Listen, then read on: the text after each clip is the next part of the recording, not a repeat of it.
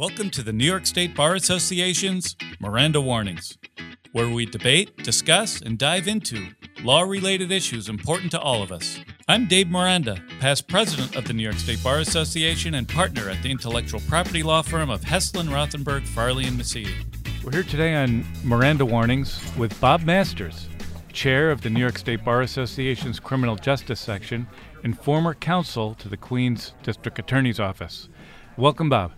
Thank you, David. Thanks for having me.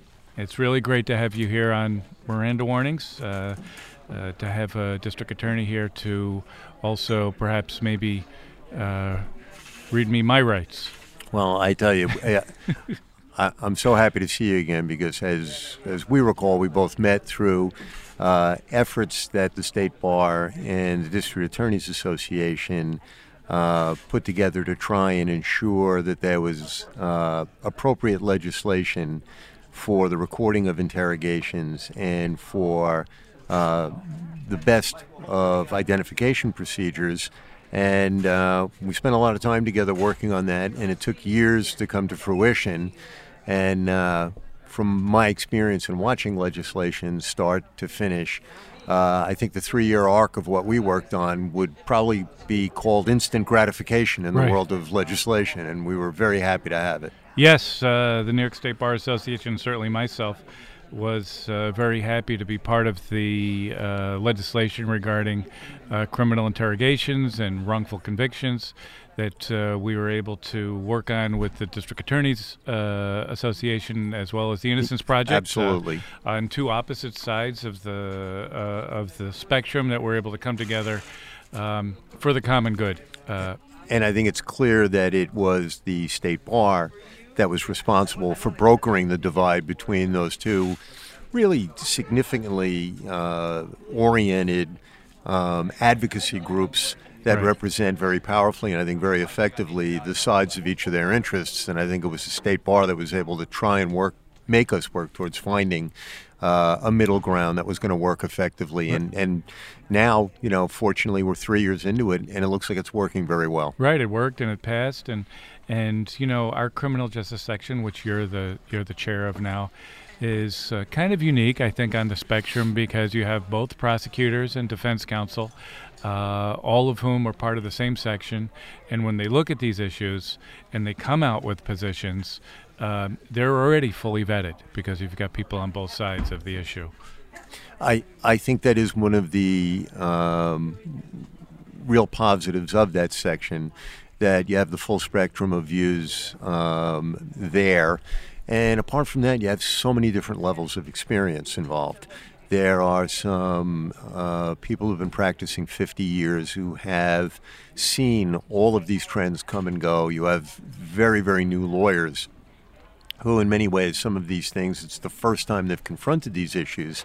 And as a result of that, I think getting the fresh idea and the voice of experience at the same time, we do come to something that I think winds up being practical in our recommendations. Right. So I'm hoping that, maybe the criminal justice section will be able to break through on this issue of bail reform.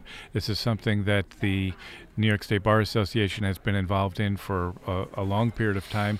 For many years we had, and we still have to some extent, issues regarding mass incarceration. We had people that were brought up on charges that were not able to meet monetary bail and then were incarcerated. And so then last year we had something called bail reform. And tell us a little bit about what the bail reform was designed to address. Well, and part of it is New York.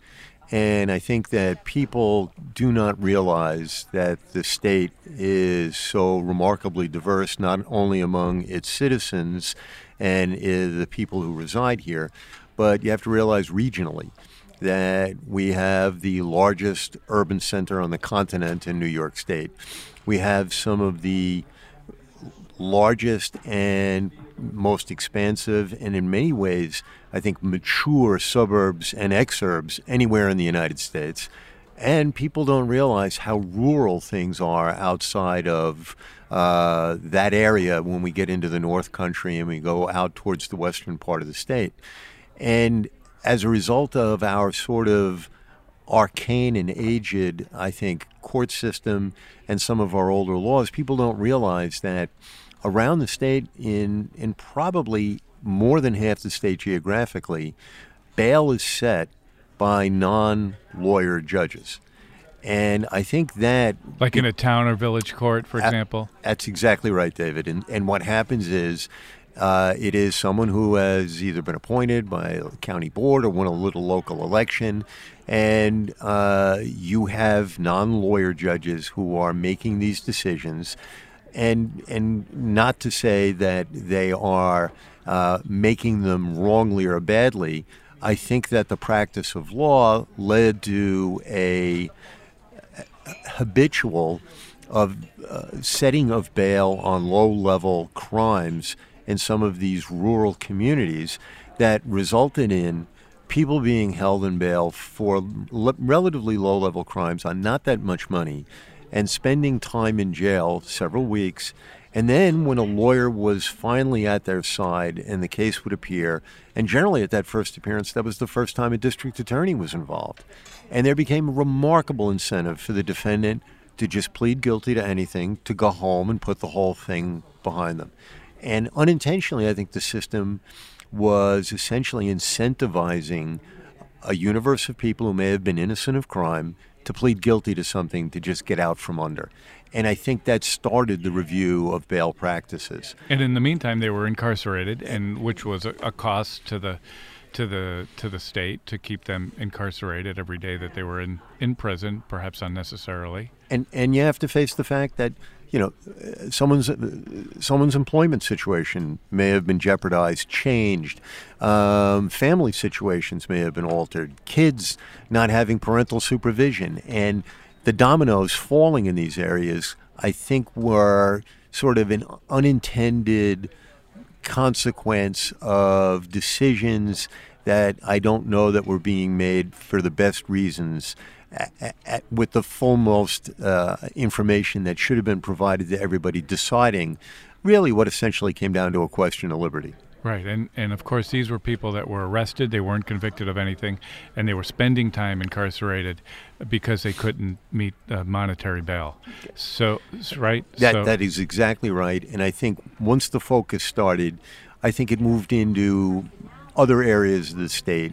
And once it moved downstate, I think the dynamic became different because I think it also became intertwined with the desire on the part of many people in elective offices to close Rikers Island. Rikers Island is basically the jail facilities. It's a number of jails on a small island. It's actually an isthmus, but it's called an island that resides between Bronx and Queens County, in which defendants charged with crime or inmates who've been sentenced to brief sentences under a year are housed. The facilities are very old, they are decrepit, and they have led to legions of stories of terrible treatment, and there was no question that something needed to be done about that.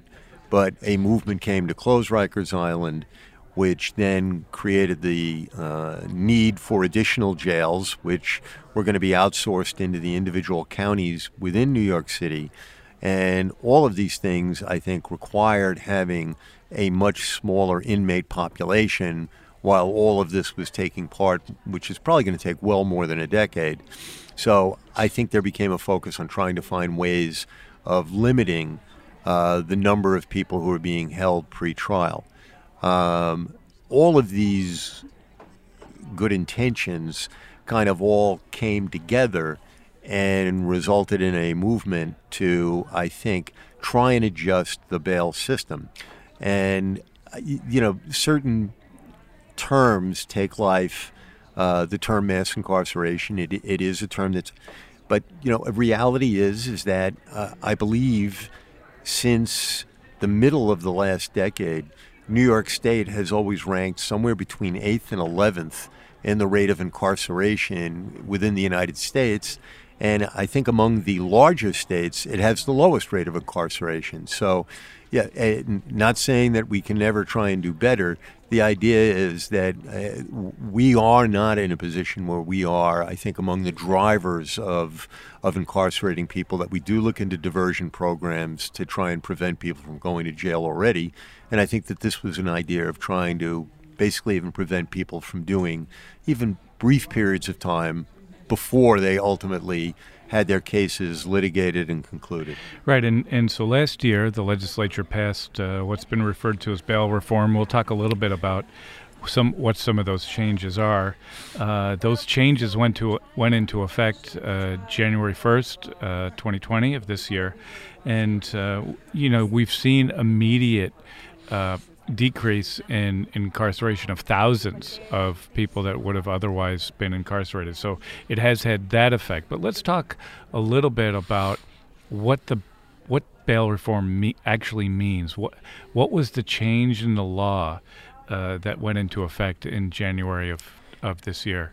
And it was previously that for every time an individual was arrested, and every time that a defendant would then appear the first time in court to have his charges ultimately aired against him, and that was called arraignment.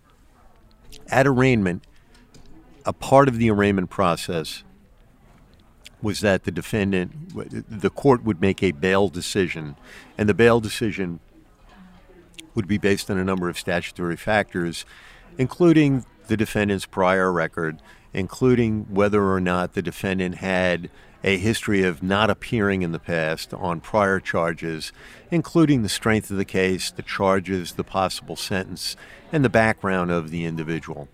And so it was every single section of the penal law that was the calculus that was used in every case.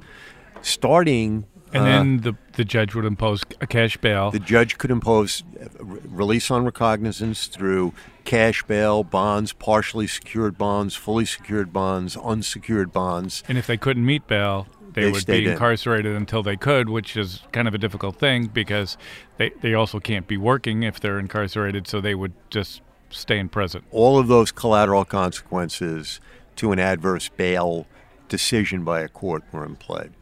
And so then it changed.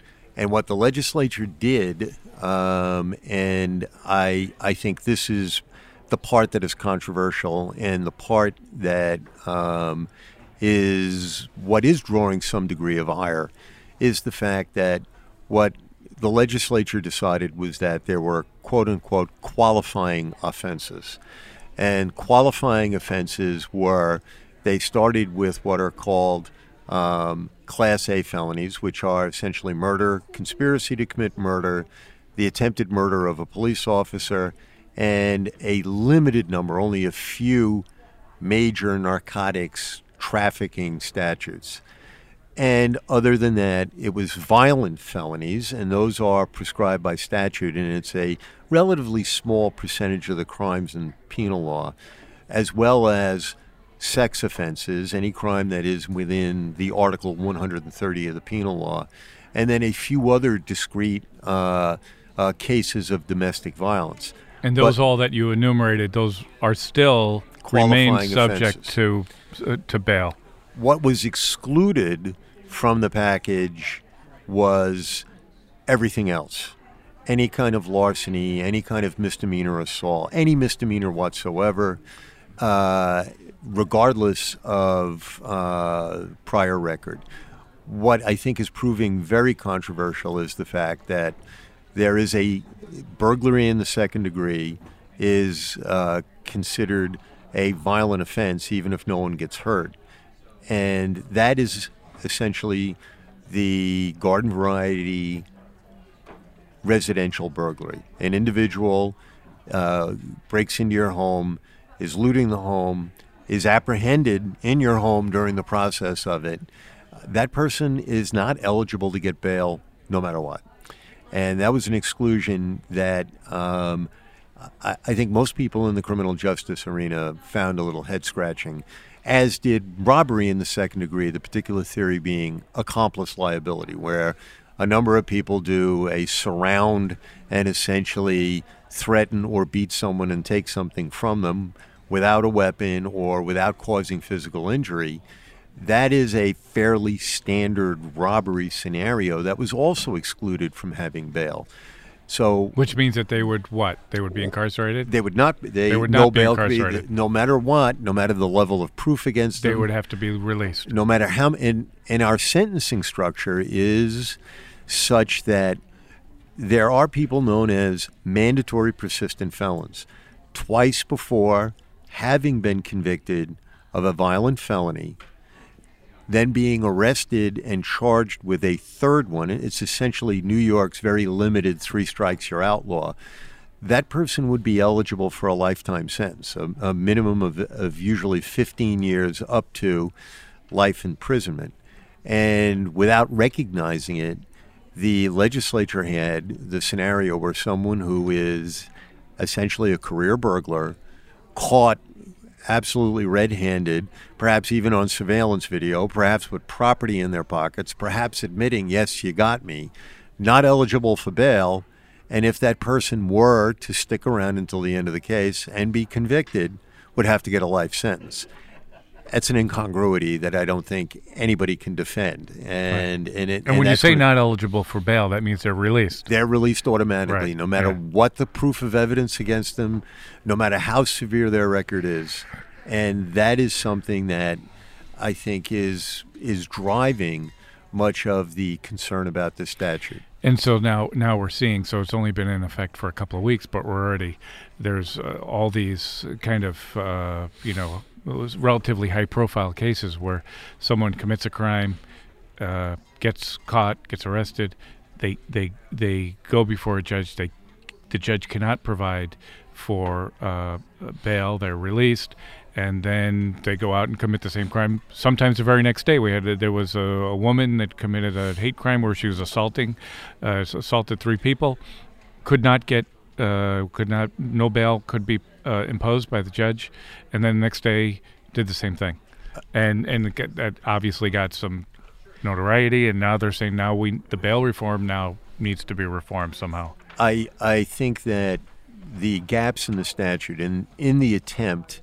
And I think conceptually this is the problem that I think a lot of people outside the criminal justice system, and frankly those in the criminal justice system, have, is the idea of removing from judges the discretion on this particular issue about setting bail on really the vast majority of cases that are going to come before them. And so now judges, they can't now consider threat to the public safety as part of imposing bail reform. So if it's not in the categories that you listed, and the judge in his or her determination thinks the person is a threat to public safety, cannot impose bail. Dangerousness. New York is the only state in the union that has never been able to include future dangerousness in its bail decisions. That was even prior to the reform.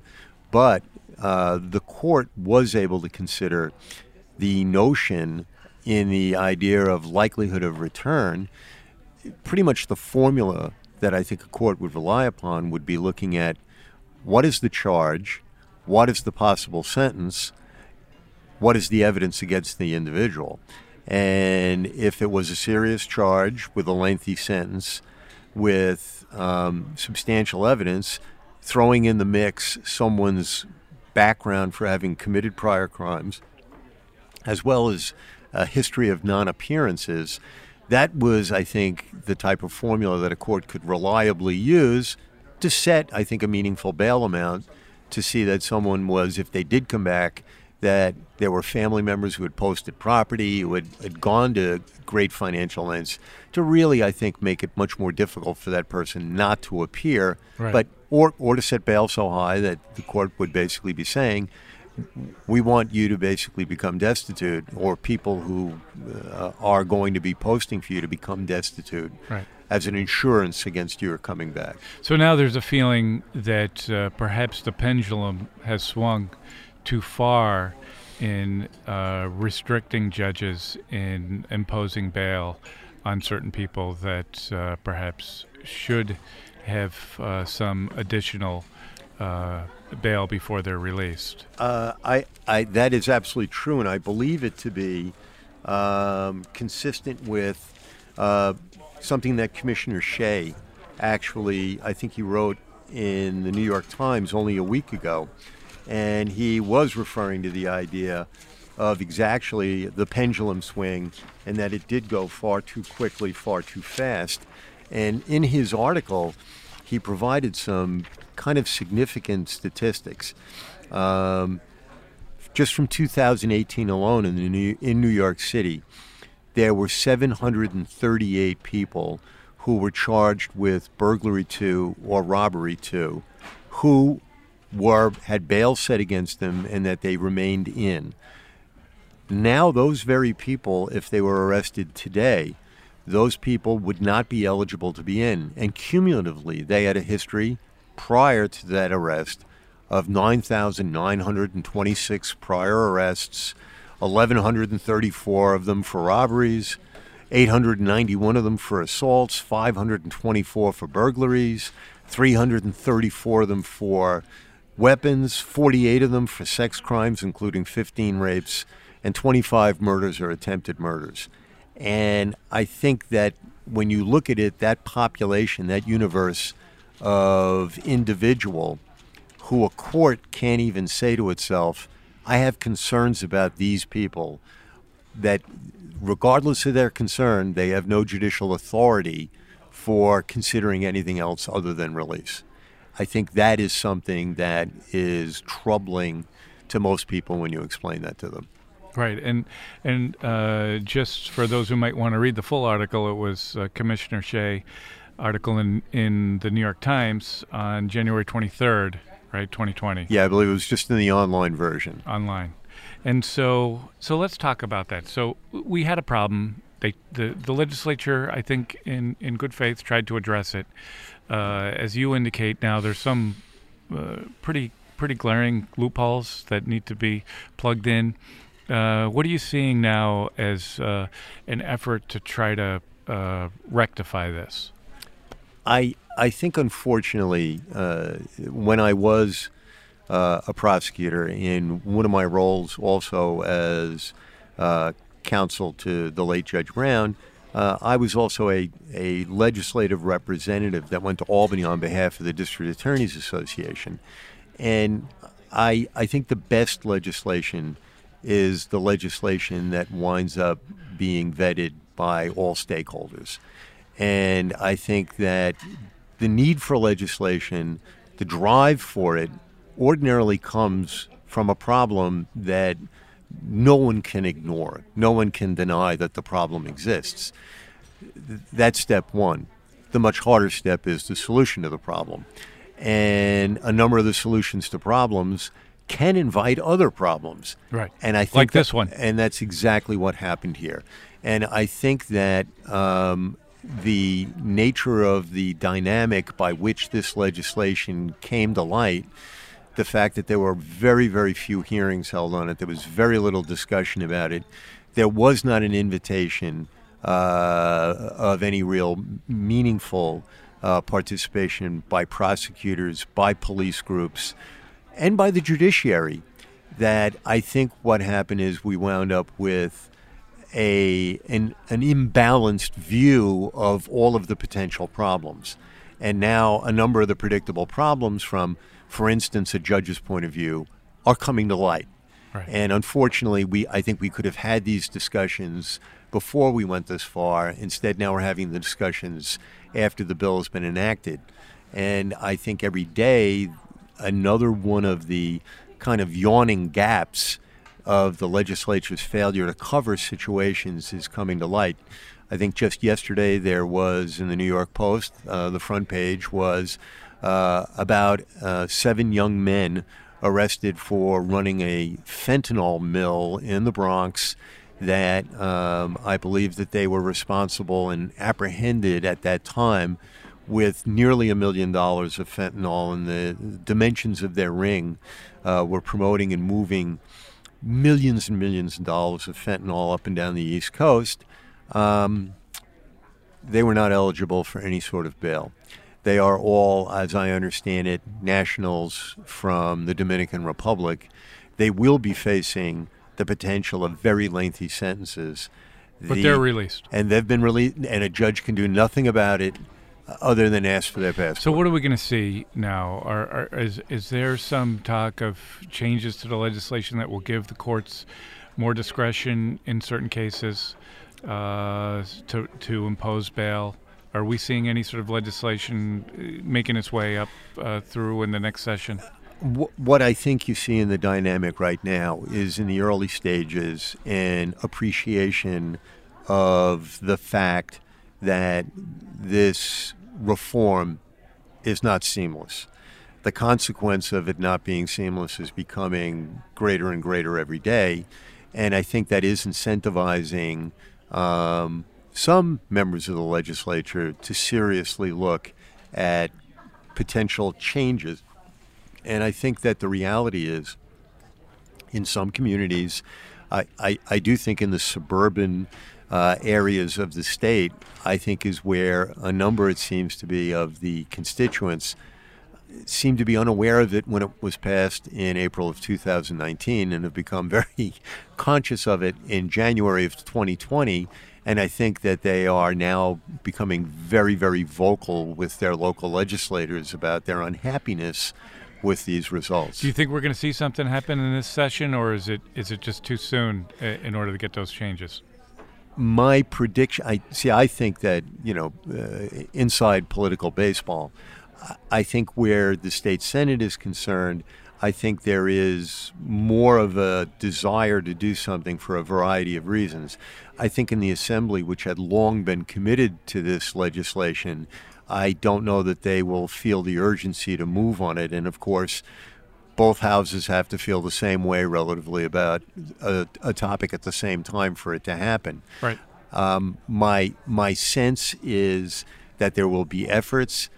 I do not hold out great hope that changes will be of a grand dimension. I think they will be kind of on the fringes. I see. I think in the early stages. I do think that this is an issue that's going to continue to linger, though, in future sessions. So in conjunction with the bail reform, there was also something called discovery reform, which required prosecutors to give up some information that they had about a defendant and about a crime that was committed, which historically they had the ability to hold on to for a long period of time. Now that's changed so that there's very precise time limits when that information has to be disclosed, and so now we have this kind of compounding the issue that Commissioner Shea actually raises in his article, that we have violent criminals now being released without bail, and then also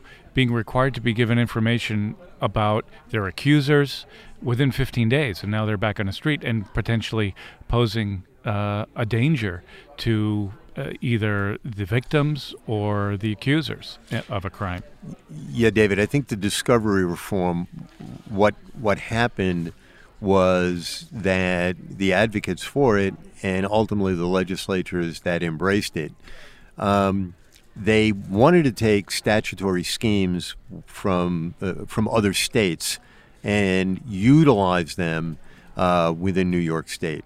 And my concern about that during all the years that discovery was discussed was very simply that changing one portion of the criminal procedural law and borrowing from one state and trying to shove it into New York State's criminal procedural law could have a lot of unintended consequences and bad effects. And very simply, let me say that in New York is the only state in the union that requires grand jury activity to indict somebody for a felony.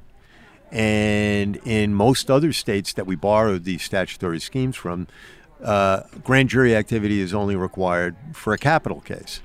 In New York State, the states and in the federal government that require grand jury activity, hearsay is admissible. New York State is the only state that requires non-hearsay to be presented in the grand jury. And as a result of that, also, New York State has immediate review by a judge for the grand jury procedure to look at the transcript of it, to analyze it, and to see whether or not what was done in front of the grand jury is legally sufficient and whether or not it meets the bounds of propriety. And what happened now, and in conjunction with that, with the importance of the grand jury in New York, the use of it for so much more than it is used in other states, and the fact that it is requiring the live testimony of actual witnesses offering the information that they have before someone can be indicted. New York had the long history of grand jury secrecy. Indeed, it was a felony if anybody would reveal, other than the witness themselves, what happened in the grand jury. Even to a defendant. Yes. And so a defendant doesn't know what the proof is against other than them. his own. Right. Other than his own Or testimony, if you offer her testimony. Now, what frequently is one of the greatest difficulties that a prosecutor faces, and for 29 years, 7 months, and 10 days, that's what I did for a living. Who's counting? Yeah, and it's often to get someone to testify about something they saw, about something they heard, and something that they were aware of that would incriminate someone that perhaps they knew. And the natural reluctance of a witness testifying to that and perhaps being exposed for putting this person in criminal jeopardy was an enormous block to ultimately providing enough information to prosecute a case. And my standard conversation again and again and again was, look, most cases end in a plea. If you testify, the odds are we'll not have to turn this information over. If we do, it'll be very late in the case. We'll be able to, at that point, offer you any protection you may need. And that conversation was very, very helpful in securing the cooperation of witnesses. Now, as it turns out, grand jury secrecy has an expiration date of about 15 days after it's provided.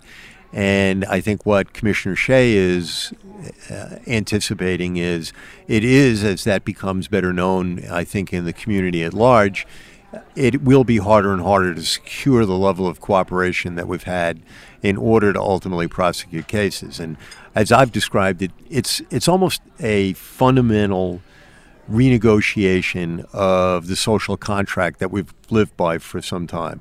And it used to be the idea that if you see something, say something. And now we're in the position of, if you see something and say something, 15 days after you saw it and said, it'll be known by the person you saw and said it about, and you'll have to deal with the consequences of that afterwards. I think that has to prove to be a disincentive to witness cooperation going forward. And right. I think that's what the Commission is concerned about. Right, and of course, but the other side of that is, from the defense perspective, they're going through this whole process blind, basically. So there's all this proof, supposedly, that's out there, and they don't know about it. And now the playing field is balanced a little bit more, because now at least they know what the proof is out there. I myself, when I was trying cases, I probably tried some of the most discovery intense cases in this state. The Zodiac Killer, who was at large for I believe for 8 years before he was apprehended. What took you so long? He happened to be very good at hiding in plain sight, and in the meantime did 10 shootings, which he killed 3 people. But there were 2 separate police task forces, and they did thousands and thousands of interviews. And when he was almost accidentally apprehended, I was treated to what amounted to a room of discovery material. Right. And I knew that I had to see that got turned over well before trial, and I knew that it would lead to a delay. I began turning it over almost at the earliest moment I possibly could. Turning over the proof immediately. Absolutely. Right. There was I did not see any way that either side could effectively handle such voluminous information Right. without starting doing it And early. oftentimes, obviously, there's no nefarious intent in not disclosing it. In some instances, it is for the protection of whoever happened to be an innocent witness or innocent victim. Let me ask you about the Zodiac killer. What was the tip that got you that set you off, that you were able to track him? It was as simple as, it was a hot day, he was in a bad mood, and his younger sister was playing loud music, and she wouldn't listen to him, and turning the music down, and he shot his sister, superficially wounding her, but it led to the police responding to the home. He then started a lengthy siege where he was holding the police at bay, I see. firing his homemade weapons, and that became the real clue that it was homemade weapons that led to pretty much all of the dominoes falling. And weapons that were similar to ones that were used in the other Absolutely other the killings. same. It became same neighborhood, same, and that led to the suspicions, and the fingerprints revealed that we had our man. I see. Interesting. Very interesting. There's one other issue I wanted to talk to you about, and it's the Commission on Prosecutorial Conduct. This is a commission that was set up in the state to oversee district attorneys and attorneys that work in district attorney's office, to, if there's any sort of impropriety, for example. You were part of a lawsuit because you worked with during your work as with the Queens District Attorney. You were part of a lawsuit to say that this violated the state constitution. There was recently a Supreme Court decision on that lawsuit. Tell us a little bit about what just happened with that. Yeah, the idea was, and once again, this legislation was born of concerns that I think over a period of time that prosecutors wielded an awful lot of authority and power in our system, and I that's undeniable. We do. I say we now, although I'm out of the business for the last 30 days, but prosecutors do wield an awful lot of power and authority. Everything they do is generally reviewed by a court to determine whether or not an individual has at times been wronged, and the court has the immediate authority to rectify that by reversing the case, dismissing it. But I think the concern became the use of tactics that were by particular DAs in pressing, I think, their advantage or their authority beyond scope that it appropriately should have. And something that might not necessarily become apparent immediately in a court proceeding, might not really, maybe there's a pattern in practice over the course of many cases, maybe something might come to light outside of the court proceeding. And certainly, I as was a member of, in my office, I was the chair of our Commission on Prosecutorial Conduct that we had in our office to review things. We called it the Committee on Professional Standards, that we would review basically anything that we thought that an assistant had done that had been wrong, to see if there was remedial action necessary or, on rare occasions, discipline. So internal review by the Queens District Attorney's Office of everything that the attorneys in your office did. We had been doing that for the last decade. And a number of other offices, I think, were on the vanguard of doing it. And the District Attorneys Association itself has an ethics guidance group of which I was a member. All of those things were in place, but that said, I think that there were some poster children around the state of some particular district attorneys, a number of them who were elected, who, frankly, were performing outside the norms of our professional standards. One was a district attorney in St. Lawrence County, Mary Rain, who for years there were complaints. She was grieved by a judge, and actually the District Attorneys Association implored the grievance committee of the third department to examine her behavior, the allegations, and to act on them, because as we expressed, she either should have been able to get her good name back and go on serving the rest of her term, or something should have happened so that the citizens of that county had a chief law enforcement officer that they should trust. And unfortunately, the grievance system took nearly, I believe, 2.5 years for them to ultimately have their conclusion of their investigation, where they ultimately suspended her from practice. And ironically, she had lost an election, and she was no longer the district attorney by the time they got around to doing that. By the time they got to it, she was no longer the district attorney. And that did point to a soft spot in the grievance, the current and of course, grievance system. in New York State, under the New York State Constitution, all attorneys are subject to discipline by the various appellate divisions in which they practice, including attorneys that work for the district attorney's office. So any grievance against any attorney would go to the appellate division.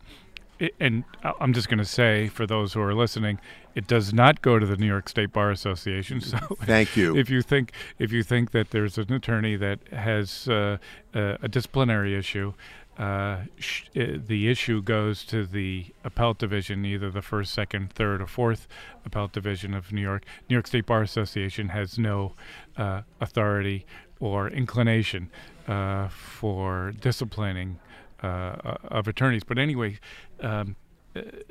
district attorneys obviously hold a special place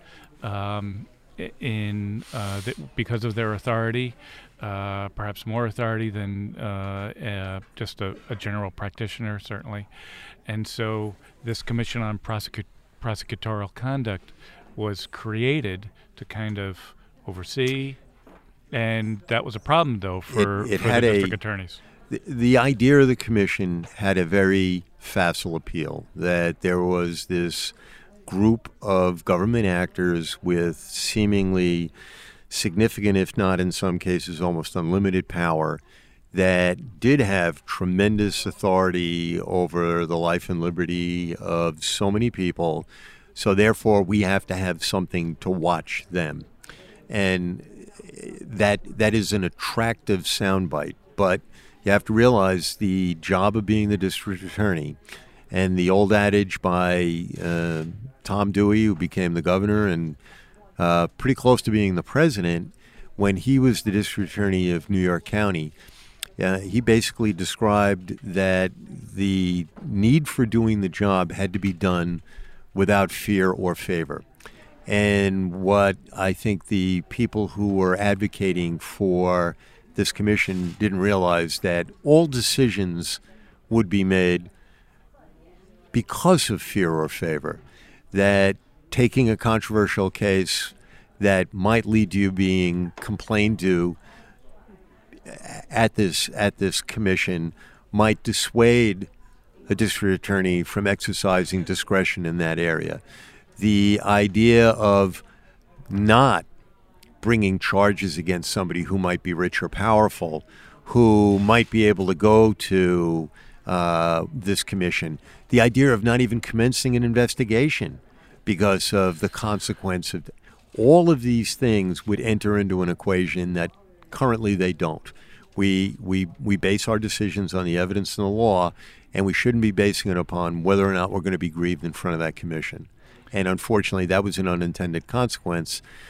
I think that's what made it bad policy. What made it, I think, unsustainable was all of us, lawyers, public officials, district attorneys, the governor, judges, we all take an oath to uphold not just the law, but the Constitution of the United States and the state of New York. The Constitution of the state of New York is a much larger document than the Constitution of the United States. And what the court can and can't do is enumerated very, very carefully. And what this legislation did was take from the mid-level courts in New York State, the appellate division, it took from them the sole authority to discipline lawyers. And that is something that has been a cornerstone of our state constitution for more than 100 years. It also basically has to try and have the judiciary remain independent, that whatever the judiciary has to do, whatever role it's going to perform, it can't be altered by the other two branches of government, just giving them homework assignments. That the Constitution has to be amended to change the to-do list of the various judicial officers. And this legislation was passed without availing itself of amending the Constitution. And that was something that we pointed out to the legislators again and again and again. In June of 2016, I testified at a hearing, and I think I actually pointed out to the members of the legislature the very clauses that this judge relied upon to strike down this legislation. Right, and as you noted, the District Attorneys Association and the district attorneys throughout the state were involved, plaintiffs in a lawsuit. The Supreme Court, at least, has recently held in support of the position that the commission is violative of the New York State Constitution because it removed from the courts and the appellate division the disciplinary authority of lawyers, and now we'll see if it's perhaps appealed or. We were very gratified with the court's decision. We owe a great debt of gratitude to our lawyers, Jim Walden and Jake Gardner, who pro bono asked to represent us and did a marvelous job. And we are hopeful that now that I think this formula has been proven to be unworkable, that if there is a desire, for instance, to improve the grievance system, to put members in the grievance committee who specialize in the practice of criminal law or current or former prosecutors on the grievance committees, that may help. And the idea of reporting incidents of where prosecutors have gone afoul. There is a lack of transparency in the results of what some of the investigations of the grievance committee does, and that's for good reason. If you go and you ask someone to do a closing on your house, and that lawyer does a very good job and is very fair, and then someone is unhappy with the bill and they file a grievance, and if that were to become known to everyone, that would be really ruinous to that person's career, their life. So what happens is that the grievance committee only reports where they find cause for discipline and somebody's been disciplined. I think that it would not be a bad idea for the grievance committee at the end of the year to report out X number of complaints were received about prosecutors and Y number were found to be valid. And I think that might improve the confidence people had in that prosecutors were, in the main, doing the right thing for the right reason. Right. Well, Bob Masters, thank you very much for your time here on Miranda Warnings. Thank you for your service to the Bar Association as chair of the Criminal Justice Section. Thank you for your almost 30 years of service to the Queens County community. We have a feature here on Miranda Warnings. We've been talking about some very serious topics, but we have a feature called Music, Book, or Movie. Is there a particular performance of some kind that's of interest to you? It's funny is that when I knew that my time within the office was concluding, people would ask me what I was going to do, and I would joke that I was going to write a book. And afterwards, I began to think about if I were going to write a book, and I believe everybody has at least one novel in them, I would want to write, I think, this generation's Bonfire of the Vanities. And the late Tom Wolfe, he wrote that book, I believe, in 1985 or 86. And it was a remarkable picture of a time, of a culture, of characters that everyone could relate to. And I think it was a splendid work of literature that really captured the essence of various communities, and I think was a wonderful comment on our society at that time. And I yearn to read somebody. If I can't write it, I hope someone else can write the next Bonfire of the Vanities. So Bob Masters, Bonfire of the Vanities. Bob Masters, thank you so much for being with us on Miranda Warnings. It was my pleasure, David. Hope to see you again soon. Thank you. Thanks for listening to Miranda Warnings. I encourage you to rate, review, and subscribe to Miranda Warnings, a NYSSBA podcast, available on the Apple Podcast app, Spotify, Google Play, or wherever you get your podcasts.